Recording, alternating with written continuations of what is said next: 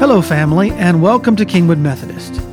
In John 4:23, Jesus states that a time is coming and has now come when the true worshipers will worship the Father in the Spirit and in truth, for they are the kind of worshipers the Father seeks. As we gather at church and open God's Word, we are not just coming together for the sake of gathering, but also to learn the truth of God and how we can grow to love God with our whole heart, mind, soul, and strength. As we continually surrender our lives to the Word of God, by the power of the Holy Spirit, we become the types of worshipers our Heavenly Father seeks. Let's dive in together.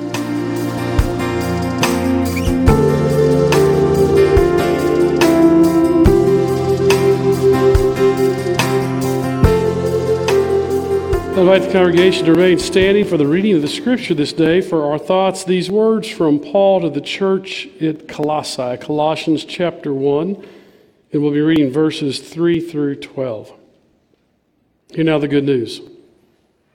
Paul says this: "We always thank God, the Father of our Lord Jesus Christ, when we pray for you, because we have heard of your faith in Christ Jesus and of the love you have for all God's people. The faith and love that spring from the hope stored up for you in heaven, and about which you have already heard in the true message of the gospel that has come to you. In the same way, the gospel is bearing fruit and growing throughout the whole world, just as it has been doing among you since the day you heard it and truly understood God's grace. You learned from Epaphras, our dear fellow servant, who is a faithful minister of Christ on our behalf, and who also told us of your love in the Spirit. For this reason, since the day we heard about you, we have not stopped praying for you.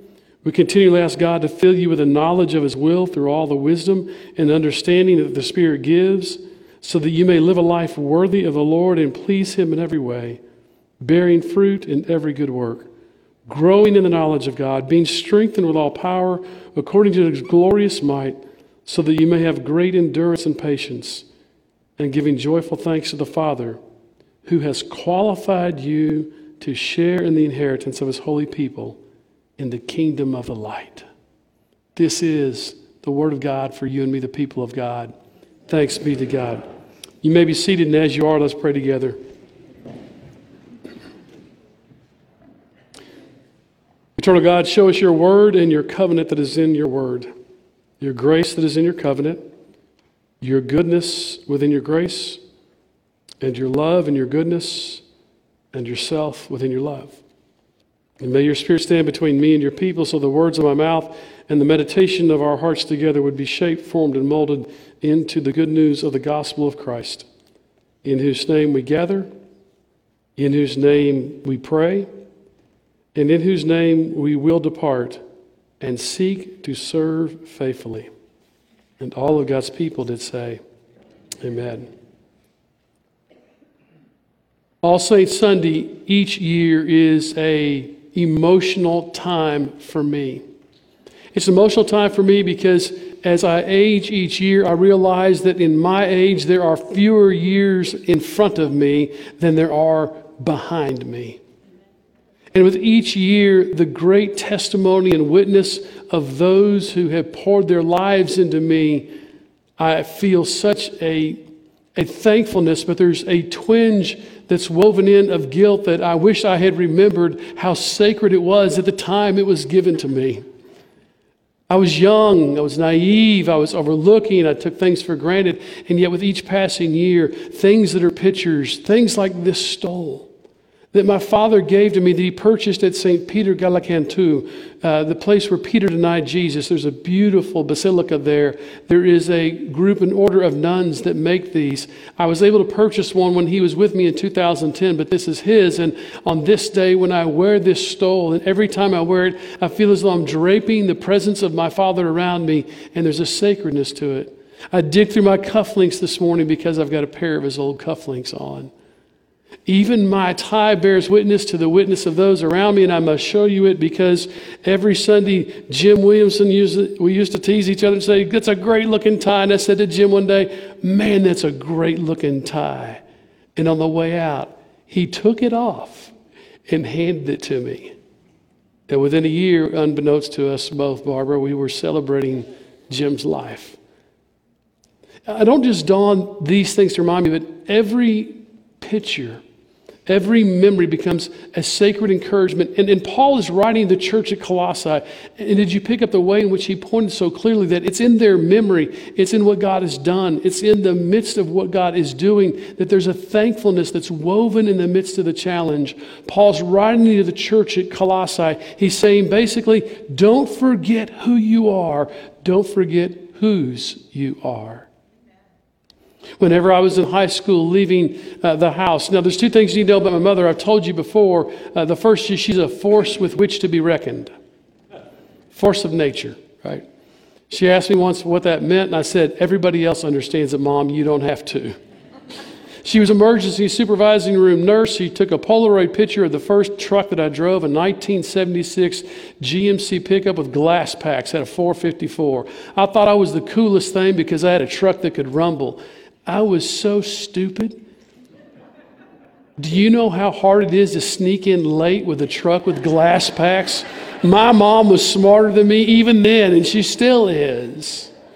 And she would always say to me the words, remember who you are, when I left. And then she said this, she said, remember, you cannot be replaced. And I took that for granted for so many years. I just knew it was part of what was said. And sometimes we say to others, love you, I love you. And yet during times of difficulty or times of sacredness, those three words have a deeper, more penetrating meaning. And don't forget, church, to each one of you, God says you cannot be replaced. In the context of the Great Thanksgiving, we will name those individuals who are members of this church who died in this past year, and it is as if we are saying through in a liturgical embrace and celebration mixed with grief and joy altogether, we have not forgotten and you cannot be replaced. Others may come along, but you cannot be replaced. Your contribution to each of our lives, your contribution to the body of Christ will have an indelible legacy. And when I read through these names, I have a twinge of laughter, some of whom tease me about my ostrich boots that I wore each week. Some saying I spent a little bit of time in Amarillo, or I have a friend who lives in McKinney where your mom is, or I've got family in Wisconsin where your mom came from. This woven relationship that we have. But when we speak of all saints, here's a couple things that I think are important for us to remember. The first is this context of really celebrating all saints isn't just restricted to those who have been beautified by the church. When we look historically, we can go back as early as the mid-300s, and we find that Ephraim of Sirius was actually commemorating a feast of martyrs, a feast of remembering those who had died in the faith. We believe this is the bedrock for 400 years of carrying forth tradition, that then in the mid-700s, All Saints' Day was declared. But even then, it was more traditionally preserved for those who've been beautified, those who've been lifted to the place of sainthood. But in the last decades, and actually the last century, we've realized that ever since the 1500s, the Protestant Reformation, this sense of being a saint is not restricted to the sort of obscure, unique opportunities. It's any place and anywhere one has been faithfully following Christ. You see, you're the saints. We read in Ephesians that the work of the Holy Spirit is for the building up of the saints, for the work of the kingdom of God. We're all saints in progress. And the church exists not to be a warehouse for the perfect, but a factory for the broken.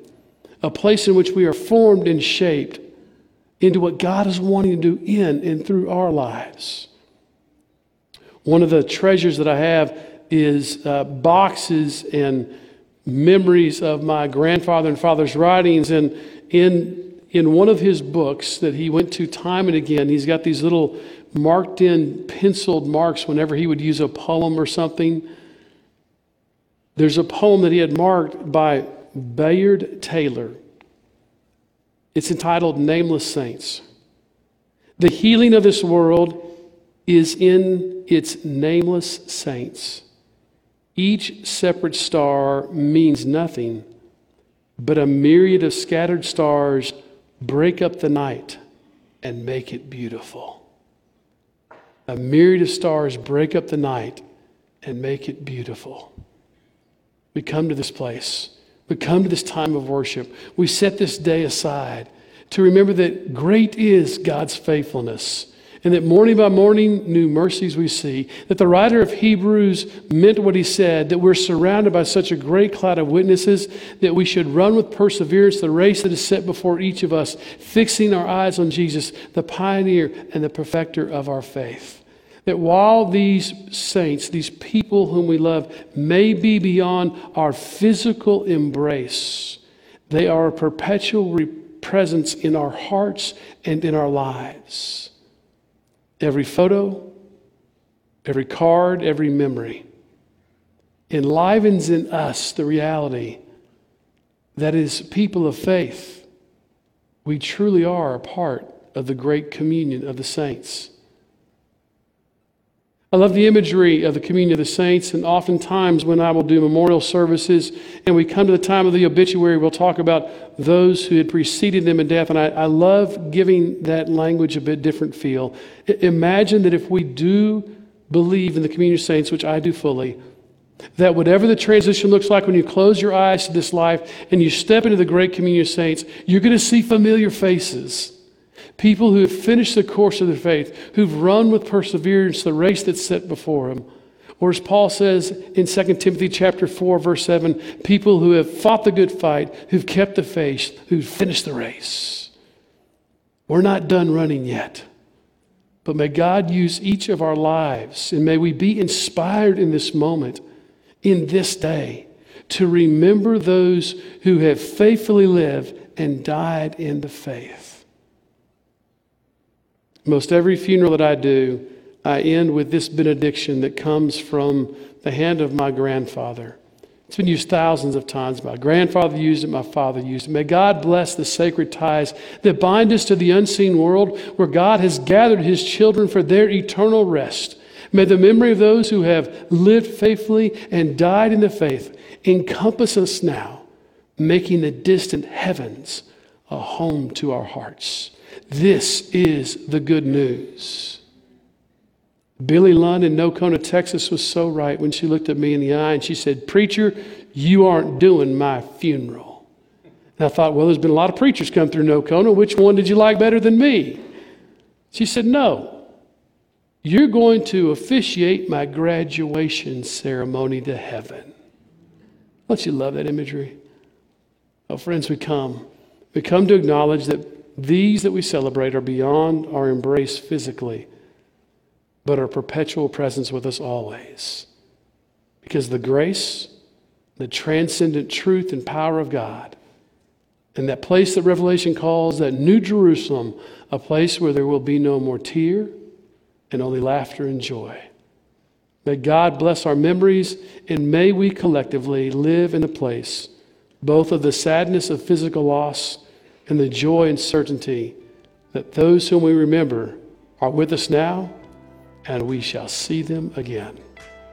In the name of the Father, Son, and the Holy Spirit, and all of God's people said,